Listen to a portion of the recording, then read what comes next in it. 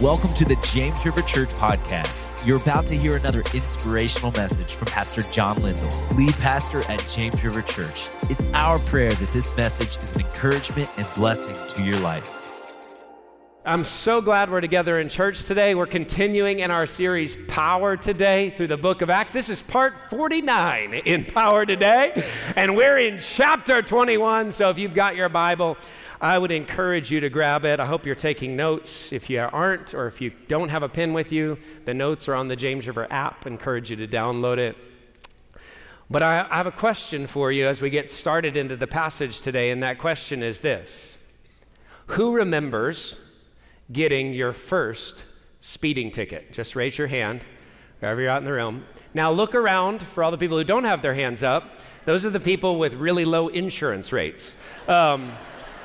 But I remember, to my great, sadness, my first speeding ticket. I was 17 years old, and I will tell you, I was absolutely devastated. I was devastated. And I actually, after work, I asked my parents, I worked at a Texaco gas station. I asked my parents to come and meet me at work. I don't know if I was wanting cover fire from the other, people at the gas station. They didn't help me at all. But I told them, I got a ticket, and so my dad suggested, he said, hey, you're going to need to, not only drive safer, but there's a family friend who's an attorney, and I think they'd be willing to represent you. And so I called them, and I talked to him, and he said, here's what I'll do for you. Let's do a little trade here. I'll represent you, but I want you to work a couple of weeks at the law firm, and you'll learn a little bit about the law, and then I'll represent you in court for the ticket. And I was like, that's amazing. Thank you so much. So about a week and a half later, I ironed my Dockers and my button-down shirt, tried to look my 17-year-old lawyerly best, and hopped in the car and drove to the law office. And as I was exiting the highway, pulled onto the exit, I was in the right-hand turn lane, and I slowed down, and I looked to the right, and I looked to the left, and I looked to the right, and I looked to the left, and then bam! And it wasn't the car behind me that hit me, it was me hitting the car in front of me. And I was thinking, okay, a week and a half ago I got my first ticket, today I'm in my first accident, on the way to pay off my first ticket. This is not going well. So that wasn't the end though, because here I am all gussied up, Dapper Dan, in my Dockers and button-down shirt, and the guys who get out of the car are not like that. They are really large, they're tatted up, they look intense, and I was just thinking, oh Lord Jesus, you have to help me right now. You just have to help me. But I knew you can't just stay in the car. I don't want them coming to me. I need to go to them. I need to project strength, confidence. So they're standing at the back of the car, and I walk up, and I don't say anything. Not a word. I'm just staring at the bumper of the car. And one of them, the driver, all of a sudden breaks the silence, and he says, dude, I am so sorry I hit you. And I had a decision to make in that moment. Do I correct him? And I chose, much to my shame, to stay completely silent. I didn't say one word. But his buddy fixed it. He said, you moron, he hit you. This is a true story. It's a true story. Once again, I stayed completely silent. I just thought, project strength, project strength, project strength. So I'm just standing there, and he goes, well, you know what? I think it's so cool that you stopped. He's like, usually when I hit people, I just drive off. He said, so why don't we call it good? And they left, and I said, thank you. So that's my first accident, everybody. That's how it went. Things went from bad to worse until they got better. And some of you know how that is. You had a situation, and it didn't go the way you hoped it would go. Maybe it wasn't your first ticket turning into your first accident, But there was something, and it just, everything was going right until everything started going wrong. Sometimes it's the fact that you were trying to do the right thing. You're trying to make the good decision. Maybe you even did make the good decision, and yet you were completely and totally misunderstood. People maligned you. People said things that weren't true about you. Like it just kind of seemed to spiral out of control. Maybe even some of you are in a situation where that's how it's playing out in your walk with God right now. You're in a classroom, you're on a campus, you're in a neighborhood, you're in a workplace, and you're trying to do the right thing. You're trying to stand for Jesus. You're trying to walk with him. You're trying to make decisions that honor him. But it just seems like turn after turn with that family member, that friend, those coworkers, every time you try to stand up and walk with Jesus, you're misunderstood. Well, today we're going to Acts chapter 21, and we're going to look at some verses. And as we walk through these verses, I'm going to make some observations about what we see in this story because it's a fascinating story. But in this story, what we're going to watch is how the Apostle Paul handled being misunderstood. Because he is gravely misunderstood. And it seems as you walk through the text that things just keep going worse and worse and worse and worse. And the question is, how do you respond when you're misunderstood for doing good? How do you respond? Let's look at it in verse 17. When we had come to Jerusalem, the brothers received us gladly. On the following day, Paul went with us to James. So Luke is the author, the writer of Acts under the inspiration of the Holy Spirit. He's traveling with Paul. They go in to see James. James is the leader of the church in Jerusalem. And so he's kind of like Pastor James over all the other pastors in that area. They go in to see James, and all the elders were present. And after gathering them, he related one by one the things that God had done among the Gentiles through his ministry. And when they heard it, they glorified God. So the passage starts on a very, very positive note. You know what? Paul comes into Jerusalem, even though he has heard from the Holy Spirit things are going to be rough here, everything seems to be going well. In fact, as he's talking to the elders, he gets right down to business, and I want you to notice what he does first, because Paul's first order of business is very instructive for us. He starts by sharing testimonies. Isn't that interesting? He greeted them, and then he related one by one the things that God had done among the Gentiles. In other words, this isn't just a quick, praise God, let's move on.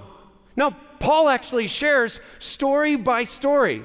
He probably told them about Eutychus falling out of the window and that he had to raise him from the dead. And they might have said, well, we're surprised that doesn't happen more often with the way you preach, Paul. I don't know. It was probably a little friendly exchange, but Paul is sharing the things that God has done one by one. Can I tell you this? That it's biblical and it's vital that we share the stories of what God is doing among us. That when we take time to do what we just did at the front of service and we say, you know what, you need to know that Jared was healed and John was healed and you need to know that Mary was healed and you need to know that Ireland was healed. When we're sharing those stories, we're doing something that the example was set for in the pages of Scripture. Sharing stories is so important. Getting specific one by one with what God is doing matters. It's important. It's vital. This is how Paul starts his time. And yet, I think if you picture that room, Paul is talking, and yet he can see, perhaps out of the corner of his eye or in the expression of the people he's talking to, that all is not well in the room. He can sense that there's another shoe that's going to drop. Have you ever been in an interaction like that? You're telling a story, but you can tell they're thinking about something they're going to need to say to you after you tell the story. That's what's happening here. And so Paul finishes, they glorify God, the appropriate response. God's doing miracles, God's saving people, that's awesome. Then we go to verse 20.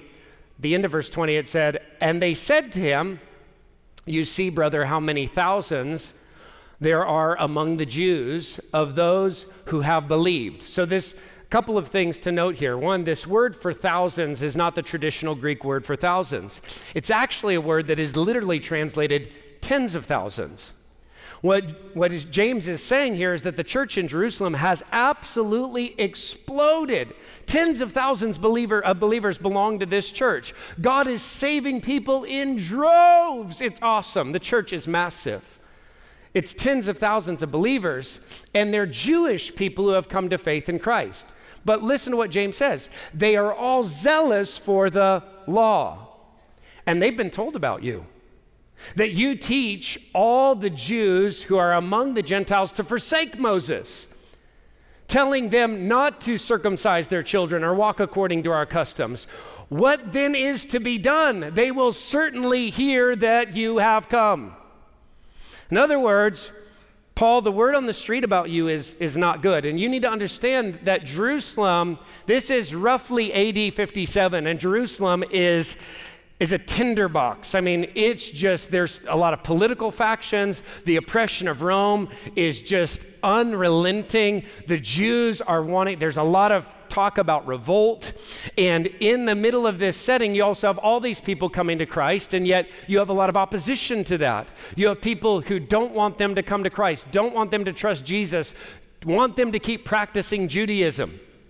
And so in the middle of that, Paul steps in, and Paul is a firebrand.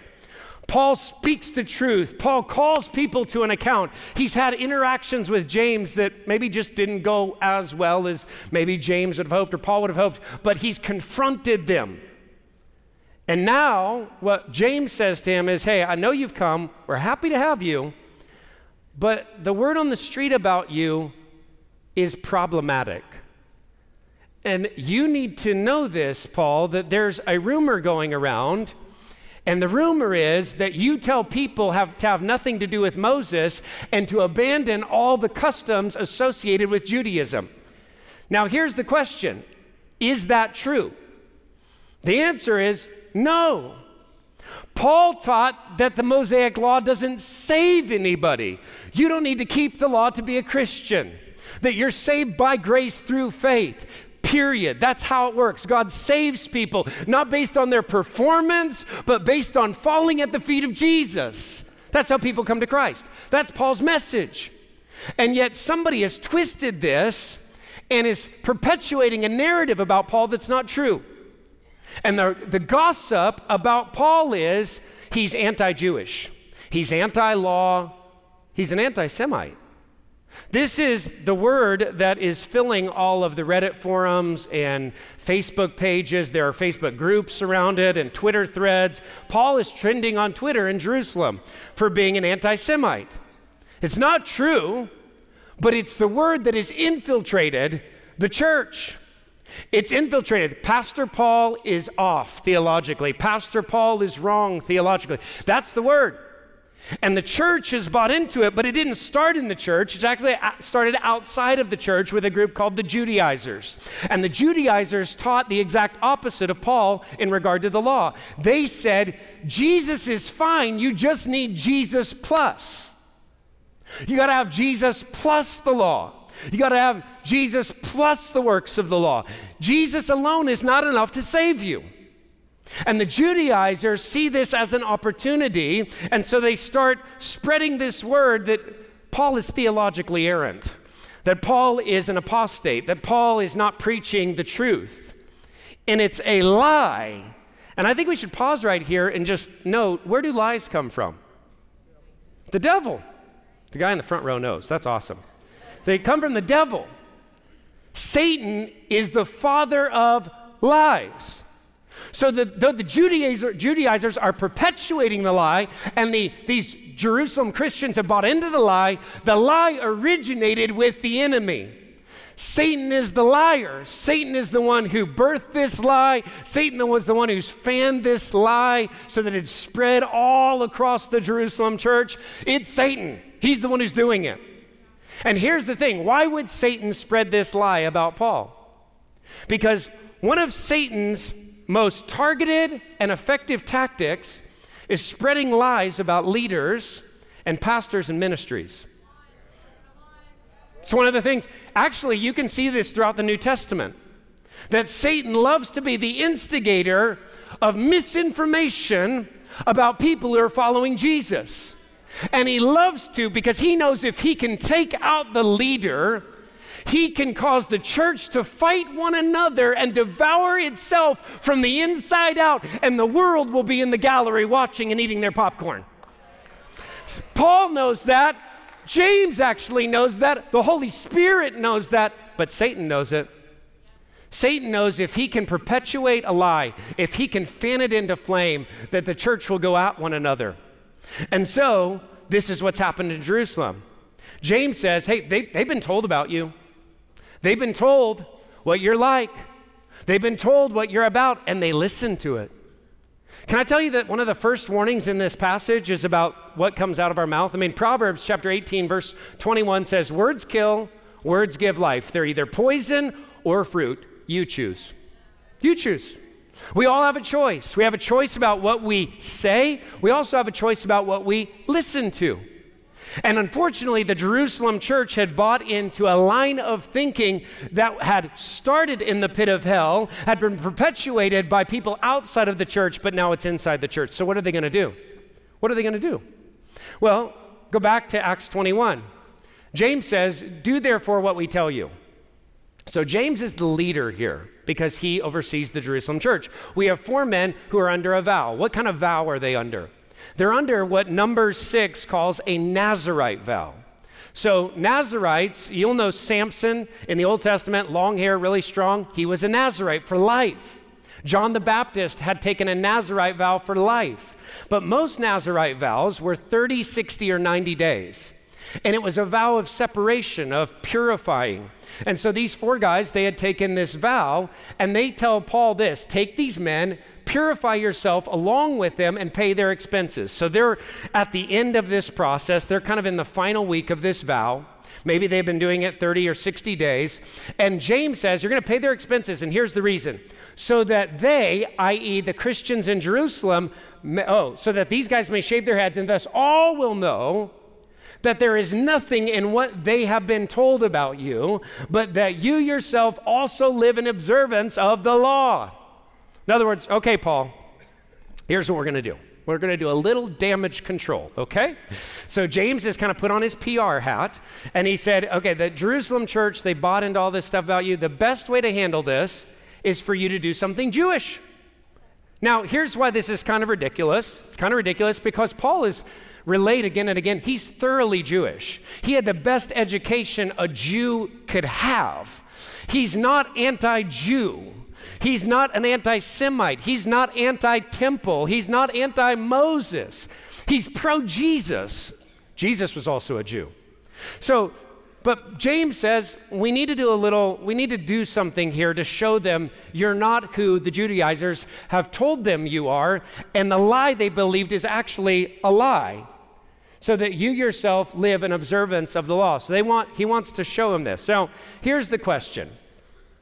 Does Paul think that this plan is going to work based on what you know about Paul? We've studied Romans. We've walked through a lot of scripture dealing with Paul. Does Paul, somebody said no. Yeah, no, I don't think he thinks this is going to work. Does Paul think that this is actually even a good idea? I doubt it. Probably not. Does Paul agree with the plan? Probably not. Probably not. But he's going to do it. He doesn't agree. He probably thinks it's a bad idea. He doesn't think it will work. So why would he do it? 2 reasons. One, in 1 Corinthians chapter 9, Paul writes this, to the Jews I became as a Jew in order to win the Jews. To those under the law, I became as one under the law, though not being myself under the law. He has to clarify that I might win those under the law. I have become all things to all people, that by all means I might save some. So Paul is intensely committed to seeing people come to Jesus, and he's willing to do anything short of sin to see people won. Hey, if it's not sin, I'm in. I'm willing to do whatever to see people respond to the message of the gospel. That's Paul. But I don't think this is actually Paul's primary reason for saying yes to James. I think Paul's primary reason for saying yes to James is that Paul understands the biblical principle of submitting to spiritual leadership. That godliness in part is demonstrated through an acknowledgement that God places leaders over people. He's placed leaders over me. He's placed leaders over you. At every campus, he's placed leaders in positions of authority to carry out his will. Paul's actually going to write about this in Romans chapter 13. But Paul understands there's a principle in play here, that when we submit to godly leadership, there's a blessing. When we submit to godly leadership, God works through our submission to leadership to carry out his will and his plan for our life. If we push away from that or we object to that, then we're stepping out of the bounds of what God has put into place. Listen to what the writer of Hebrews says in chapter 13. Obey your leaders and submit to them, for they are keeping watch over your souls as those who will have to give an account. Here's the thing. Paul knows that James will have to give an account before God for the Jerusalem church. It's his call. Ultimately, James is going to have to stand on this decision before God. Paul recognizes that. Paul's affirming that in agreeing to do what James has asked him to do. But listen to this. Let them do this with joy, not with groaning, for that would be of no advantage to you. I just think that's funny. Let them do it with joy. Let the leader do it with joy. So Paul recognizes this is not the moment to go, okay, James, whoa. You're not a PR guy. That's not why you went to college. I know that's not what your degree was in.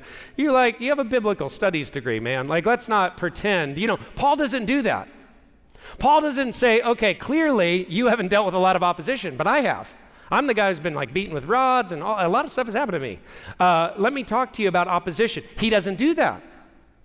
Paul recognizes this isn't the time for a debate. This isn't the time to argue with James. This is the time to submit to godly leadership and say, God, okay, I'm going to trust you that you're working through James, that you're bringing about your good, pleasing, and perfect will. So I'm going to obey instead of argue. I'm going to trust instead of respond. Here's the thing. If you've read the chapter, you know some more stuff happens. But I think Paul, in the back of his mind, is thinking about what he's going to write, the principle that he's going to articulate in Ephesians chapter 4. What does he say in Ephesians 4? Make every effort to keep the unity of the Spirit through the bond of peace. Paul recognizes, okay, if I can do anything to perpetuate unity, if I can do anything to help mend fences, if I can do anything to make the church stronger, tell me what it is, James, I'll do it. I don't know if that's where you're at. Or is that where you're at? Hey, God, if there's anything I can do to help make your family stronger, to help make us more effective, I want to do what contributes to unity. That's where Paul is at. But if you've read the rest of the chapter, then you're probably not unaware that James's plan actually doesn't seem to work very well. We're going to see that in a second. You might say, well, it doesn't feel like it led to unity. So, if it doesn't feel like it led to unity, was it the right decision? Here's what I would tell you. Just because you do the right thing doesn't mean other people won't do the wrong thing. And your responsibility is to do the right thing before God. Your responsibility is not to go, God, I've walked this out and I don't think this will work. Your responsibility is to say, God, you said it, I'm going to do it, that settles it. God, I've heard your word loud and clear and I'm marching forward because my assignment is not from people, my assignment is from heaven. And I will stand before you and give an account. And the success of my assignment won't be based on what people say. It'll be based on what God says. This is where Paul's at. This is why he steps into submission to leadership in a very sticky situation. In the middle of knowing that he's being misunderstood, he says, God, I'm going to trust you and walk into this. So we go back to Acts chapter 21, verse 27. Jews from Asia, seeing him in the temple, stirred up the whole crowd. So he goes in, he does the deal, and they see him in the temple, they stir up the whole crowd, and they lay hands on him, crying out, Man of Israel, help. This is the man who is teaching everyone everywhere against the people and the law in this place. Moreover, he even brought Greeks into the temple and has defiled this holy place. For they had previously seen him with Trophimus, the Ephesian, with him in the city, and they supposed that Paul had brought him into the temple. Why is that a big deal? That's a big deal because in the temple, and I want to put up a picture of the temple. So you've got the Temple Mount. This would be what it looked like in first century Israel. And you have the court of the Gentiles. So this is where non-Jews could go. But Gentiles couldn't go everywhere. In fact, there was a little barricade right here. And it wrapped all the way around the court of the Jews, the inner part of the temple. And you were not allowed to cross that barrier. And if you did, there was a significant penalty. In fact, archaeologists doing a dig in 1871, they unearthed a sign that had been placed on that barricade. They unearthed another one in 1935, and both of the placards were identical. And the placards read this: "No foreigner may enter within the barricade which surrounds the temple and enclosure. Anyone who is caught trespassing will bear the personal responsibility for his ensuing death." Whoa. So when the Romans had overtaken Palestine, they had revoked the Jews' ability to execute capital punishment. The Jews were not able to carry out capital punishment without the Romans saying so. So you see this in Jesus. You know, they try Jesus, but they have to go to Pontius Pilate to get a death sentence carried out. They can't do it on their own.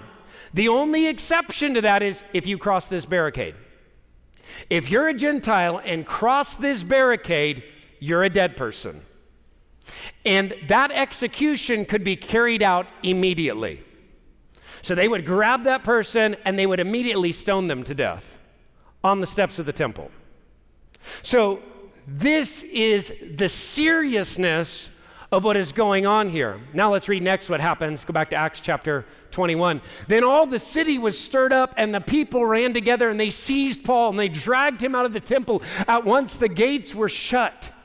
And as they were seeking to kill him, word came to the tribune of the cohort that all Jerusalem was in confusion. Now go back to the map or the Temple Mount real quick.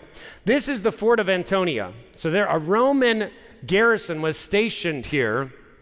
And there were about 1,000 soldiers who lived within the fort of Antonia, and they would watch from these towers what was happening on the Temple Mount. They were watching to make sure that no riots broke out, because if a Roman soldier allowed a riot to progress, Rome would execute that soldier. They were so serious about keeping law and order and keeping the peace that they stationed soldiers up here to watch the Temple Mount constantly.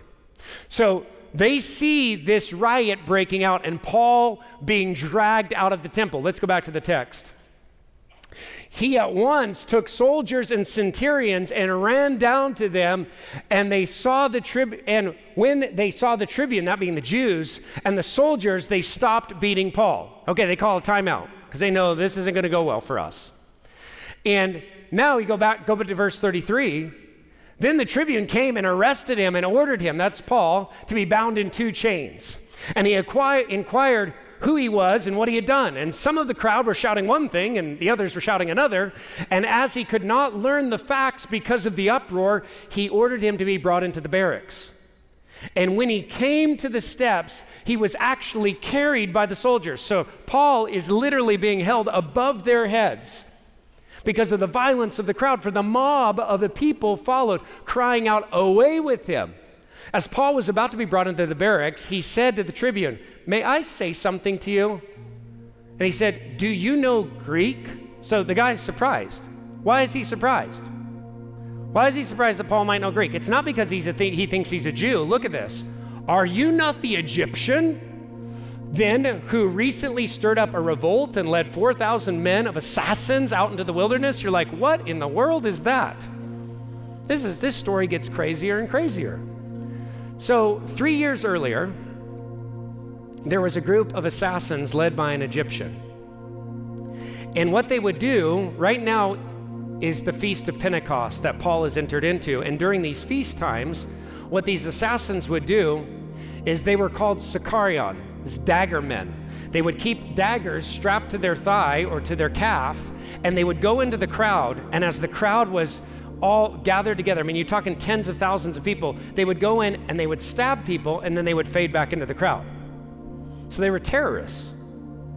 And this had been happening continually. So in AD 54, the Romans hunted these guys down, drove them out into the wilderness, were able to kill 400 of them, but the other 3,600 escaped, including the leader. They all went underground.